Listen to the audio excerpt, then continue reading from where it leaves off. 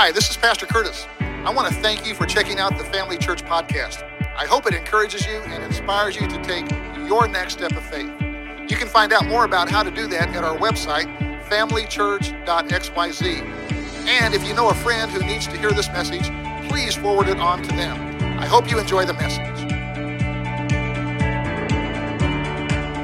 You know, the problem with preaching a message on heaven or hell is it tends to make the Bible a book about heaven or hell. But that's not true. The Bible isn't just a book about heaven and hell. The Bible is a book about God's love and God's will. John tells us in 1 John 4, 7 and 8, "Beloved, let us love one another, for love is from God, and whoever loves has been born of God and knows God. Anyone who does not love does not know God, because," here it is, "God is love." The Bible is a book of God's love and God's will, and people who are ignorant of that fact, they're the ones who question God's love. And the point of attack usually comes in the form of a couple of questions. The first question is usually asked in the context of all the pain and suffering, violence and injustice in the world. And people will reference that, and then they'll ask, how could a loving God allow something like that to happen? Some of you have probably had someone ask you that question. You walk with Jesus long enough and someone will ask you that. Some of you might have asked it at some point in your life. If God is so loving, then why does, and then they'll reference some social injustice or tragic event that happened. Why does God allow that to happen? And then the other point of attack on God's love comes in some form or variation of this question: how could a loving God create a place like hell? Now listen to me, dear ones, because that's a trick question. That is a trick question. It's the same question that Satan asked Eve in the Garden of Eden to cast doubt on God's love and benevolence towards us. It was packaged a little differently then, the first time he used it, but it's pretty much the same question. So be warned, don't fall for that question, dear ones. Don't fall for it. Because the true question isn't, how could a loving God create a place like hell? No, the better question is this: how could anyone refuse a God who loves them so much? So up front, I want us to look at a couple of facts about hell. Fact number one, it was not a part of God's original plan. It was created. Hell was created after the fact to accommodate those who chose to pursue their will over and against God's will. Matthew 25, verse 41 says, "Then he will say to those on his left, 'Depart from me, you cursed, into the eternal fire prepared for,'" here it is. You want to know why hell was created in the first place? It was created for the devil and his angels. That, folks, is why hell was created, for the devil and his angels. So look at me now, because I want to tell you something right now, and God wants you to wrap your mind around this fact. God did not prepare hell for you, okay? Understand that. God did not prepare hell for you, but he did prepare heaven for you, all right? John 14 tells us that the Lord is preparing a place for us. John 14, verses 1 and 2. "Let not your hearts be troubled. In my Father's house are many rooms." Some translations say mansions. "If it were not so, would I have told you that I go to prepare a place for" who? You. So fact number one, God didn't create hell for us. Fact number two about hell, and this is really amazing when you think about it. It actually had to be enlarged later because of the masses of those who willingly defy and deny the will of their Creator. So why are we talking about hell and judgment? I mean, it's not exactly a topic that most people are drawn to. In over 32 years of pastoring here, I don't recall anyone ever coming up to me and saying, "Hey, Pastor, would you do a series on hell?" Now, I get a lot of requests for series on heaven, which we'll talk about next week, but no requests for hell. And you see, there's a reason for that. It's a hard topic to talk about. It's a very hard topic to talk about. Sue and I were at a graduation reception yesterday, and we saw Kendra Dwyer, who's a faithful part of our eCampus church. Hello, Kendra. I believe you're watching this morning. She told me how she was a little conflicted about this morning's message because she wants to know more about hell, but not too much. And I thought, man, that she nailed it. Because isn't that how we want to know enough not to go there, but don't tell us too much, right? Don't tell us too much. But here's the deal. Whatever description of hell God saw fit to include in the Bible is probably what we need to know, right? So that's why That's what I'm going to try and do this morning. I'm going to try and tell you what the Bible says about this place called hell. And it is a difficult subject to talk about or even think about. I believe it was difficult for Jesus to talk about as well. But you know what? He didn't shy away from doing so. In my study this past week, according to my calculations, Jesus preached about or taught about hell 33 times. That's about once a month during his 3.5 years of ministry. See, only Jesus could get away with that, right? If I preached on hell once a month, y'all be looking for another church. And frankly, I wouldn't blame you, right? Jesus actually taught about hell more than he did heaven. Why would he do that? You ever think about that? Why would he do that? I believe Jesus preached more about hell than heaven because he didn't want anyone to go there. He didn't want anyone to go there. See, statistically, only about 1 out of every 2 people actually believe there's a hell. In fact, if the U.S. were 100 people, here's how it would break down. 55 would believe in both heaven and hell. 17 would believe in heaven but not hell. And 25 would believe in neither. Now see, this actually makes sense to me. And I'll tell you why. If I were the devil, I would try to convince you that there's no hell. And if there is, let's not take it too seriously. And let's believe that most people wouldn't be going there anyway. And if you were a follower of Christ, and I could convince you that hell isn't real or not that important anyway, you know what you would do? You would live ridiculously self-centered lives. And you probably wouldn't be motivated to share your faith with very many people and really have no sense of spiritual urgency. If I were the devil, I would probably try to convince you that there's no hell. And if there is, let's not take it very seriously. So back to the question of why hell exists in the first place. If God is so good and God is loving, why does hell exist? I'll give you 2 reasons that Scripture teaches why hell exists. First, hell exists for God to deal righteously with Satan. See, many of us, when we think of Satan or we think of the devil, we tend to think of those cartoons, you know, where we see some harmless dude in a red suit with a pitchfork and horns. See, we need to understand that the devil is actually the embodiment of all evil. He's behind every addiction. He's behind all physical, sexual, emotional abuse. He's behind all fear, all pain, all shame. That all comes from the prince of darkness. He's the father of lies. How do you know the devil's lying? His lips are moving. He's the thief that comes to steal your joy, to kill your faith, to destroy your health, to ruin you financially, to wreck your marriage, to destroy and hurt your children.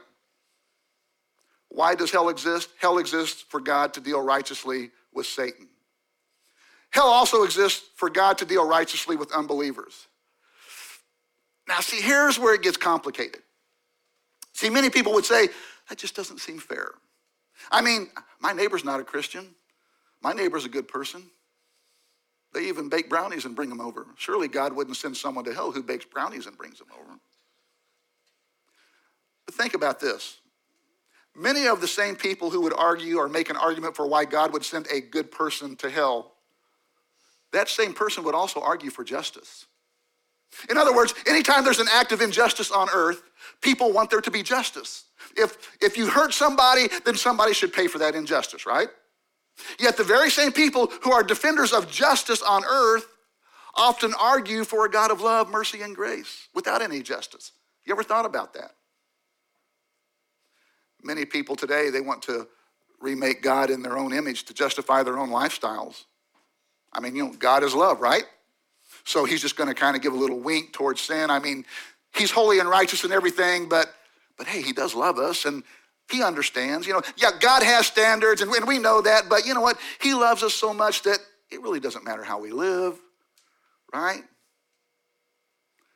Here's what we need to understand. It's impossible for God to be a holy God without being a just God.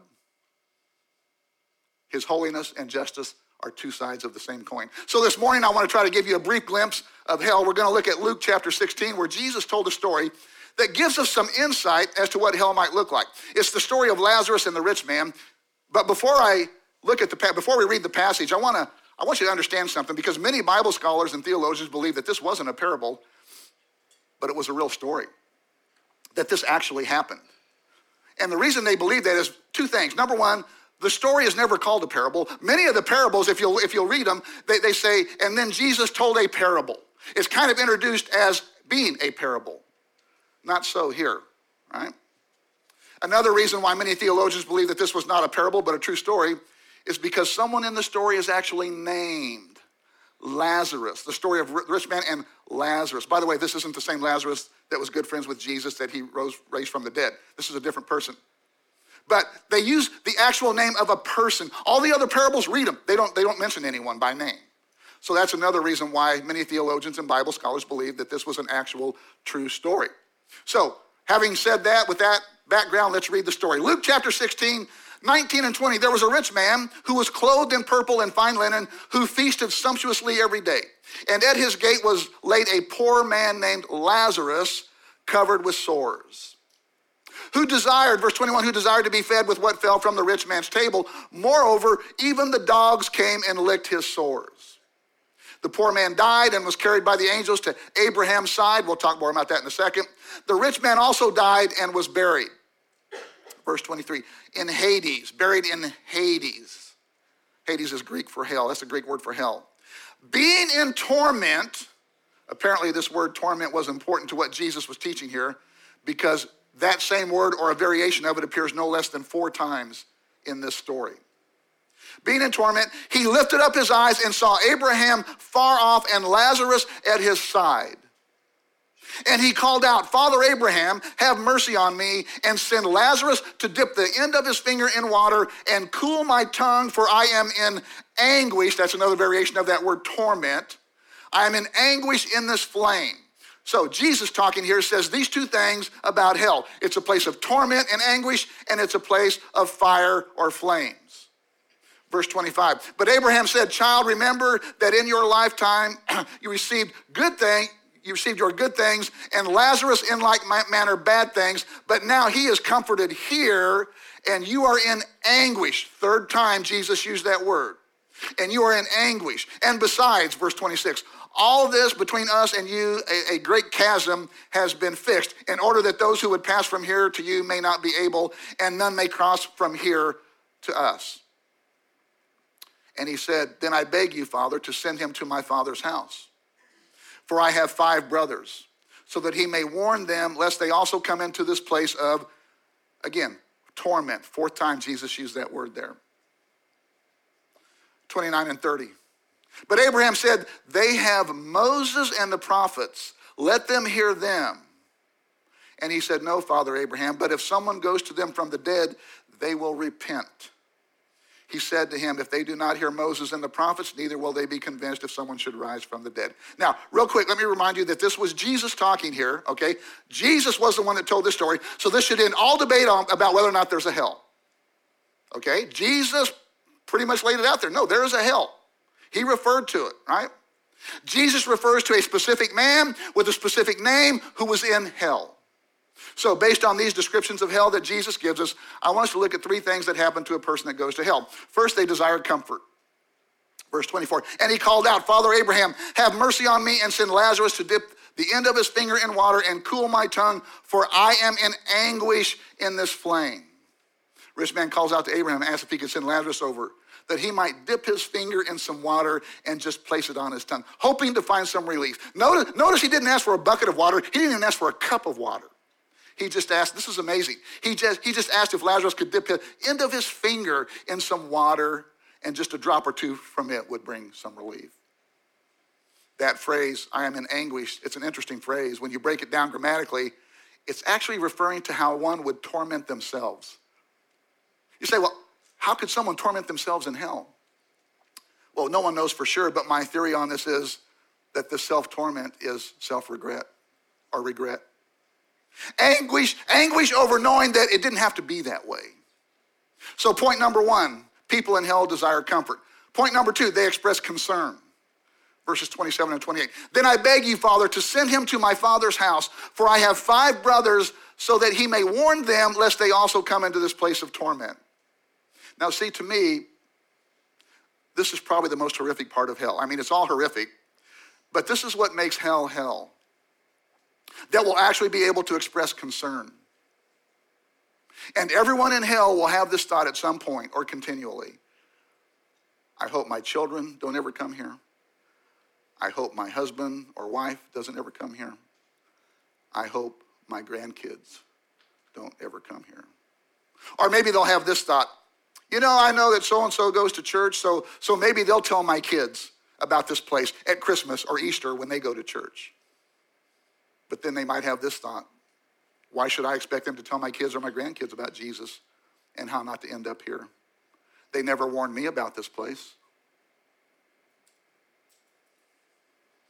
They told me who they voted for. They told me what they believed about the Second Amendment. They told me what political party they were aligned with. They told me what they thought about COVID and wearing masks and social distancing, but they never told me about this place and how I didn't have to go here. So according to Jesus' description of hell, people who go there will desire comfort or relief. People in hell will express concern. And the third thing Jesus said about those in hell, they will seek consolation, verse 30. But if someone goes to them from the dead, they will repent. So now the rich man appeals to Abraham. And please note with me how he does this. By someone rising from the dead and going to them. See, folks, that's not a coincidence. That's not a coincidence. That is a picture of Christ and his resurrection. So the rich man tells Abraham, look, if someone rose from the dead and went and told my brothers, told my household, then they believe for sure. And Abraham's response to this is really interesting. Look what he says in verse 29.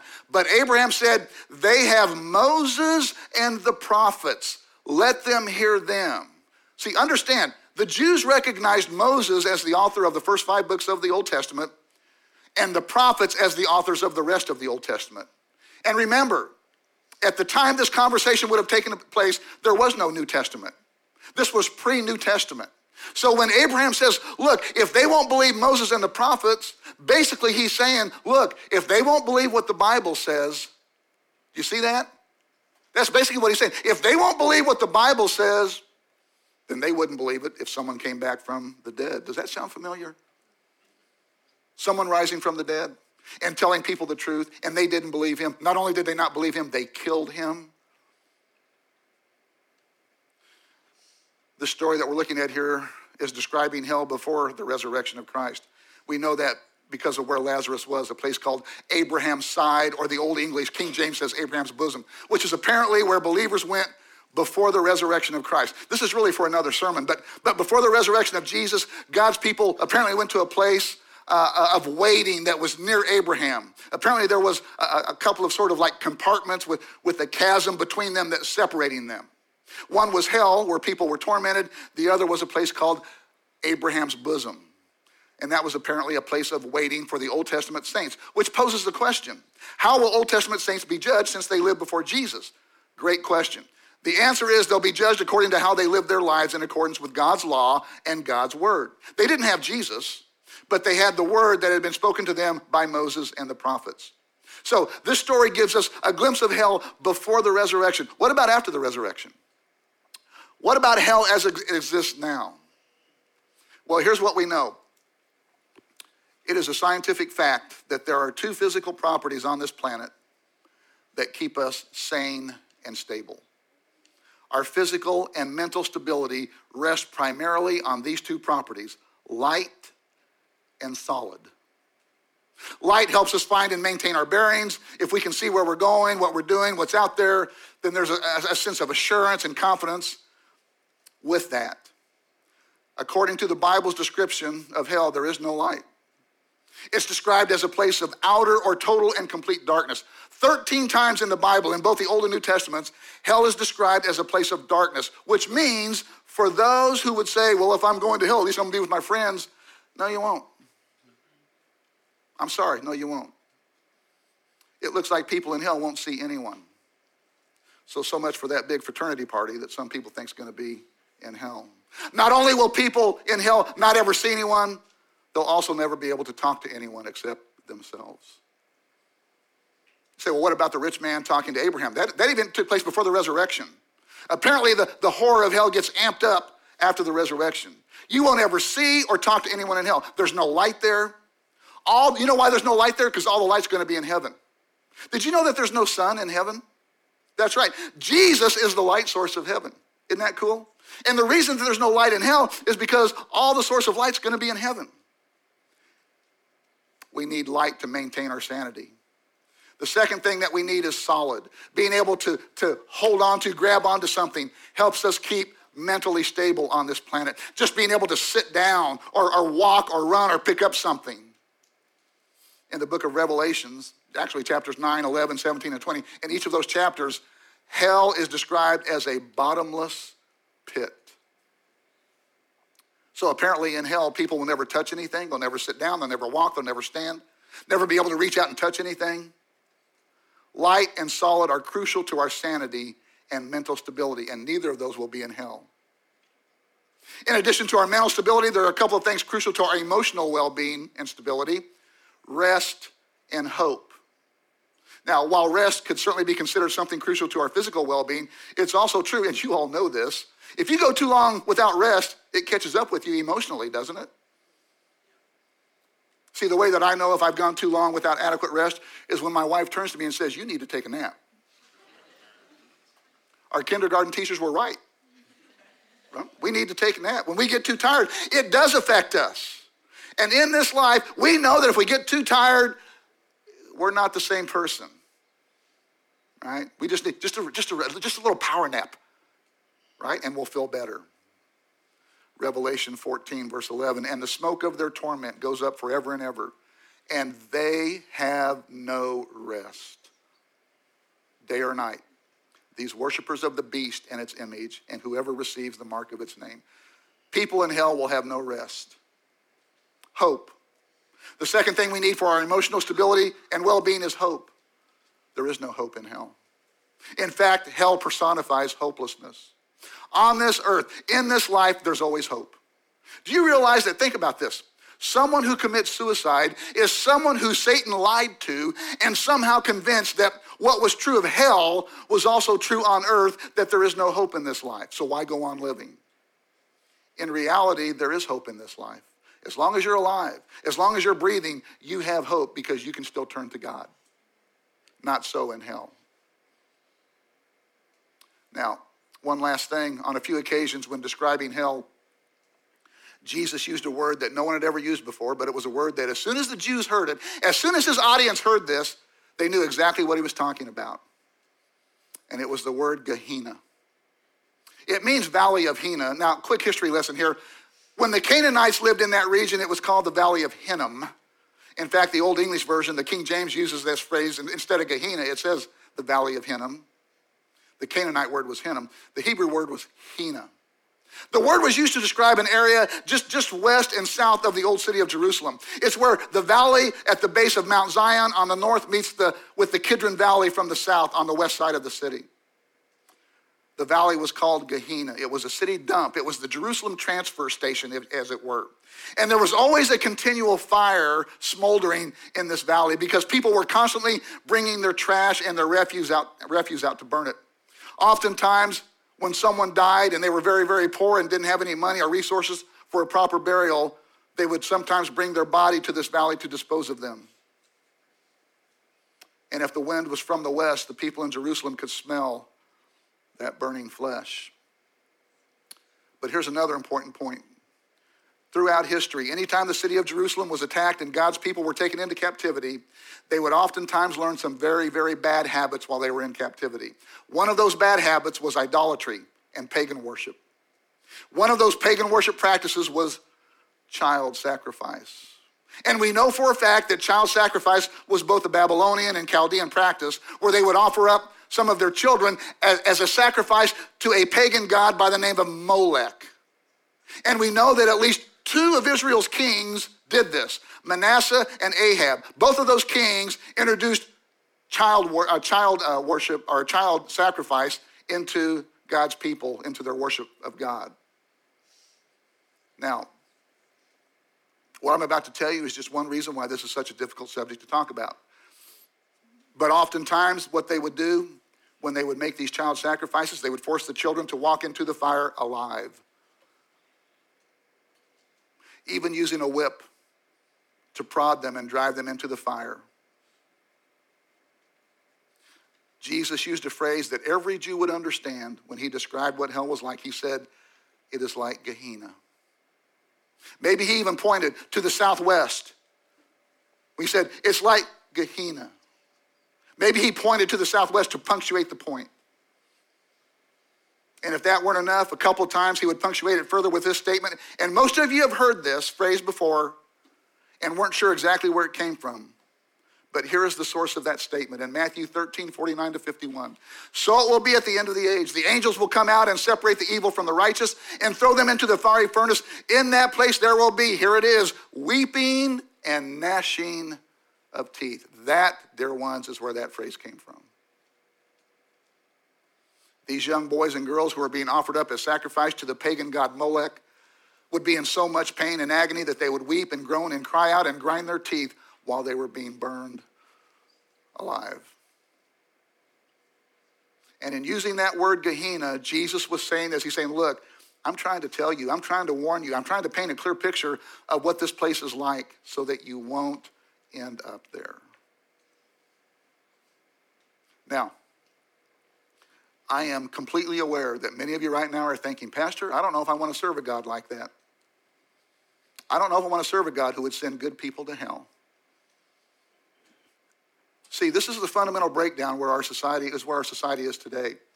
In fact, this may be the number one root problem and misbelief about our nature and about God. Because, dear ones, God doesn't send anyone to hell. And you need to understand that. God doesn't send good people to hell. What we need to understand is we are inherently not good people. Not you, not me, not anyone. And I know this goes against everything that our culture teaches us. Well, we've got a good heart. No, you don't. No, you don't. You don't, I don't. The Bible says our hearts are desperately wicked, sick. Jeremiah said, no one has a good heart. Our hearts are deceitful, they're sick. You say, well, we're basically a good person. No, you're not. No, you're not. We're all sinful people. I lie, I cheat, I've stolen, and I'm guessing you have too. If you for a moment stood in front of the holiness of God, you would recognize the depth of your wickedness. Dear ones, we are not inherently good people. We have to recognize this about God. He is holy and he is just, and he cannot be holy without being just. And because he is just, he must punish wrongdoing. But in addition to being just, he is also love. Love is not just what he does, it's who he is. So why do we talk about hell? Because what you believe about eternity affects how you live today. And if we don't understand the horrors of hell, we'll never truly appreciate the goodness and the grace of the price that God paid by sending his son so that we could have eternal life and not have to go there. It's kind of a corny illustration, but if you were to leave here in a couple minutes, you're driving home and you saw your neighbor's house on fire, you wouldn't just drive on by and say, oh, someone else will tell them. Would you?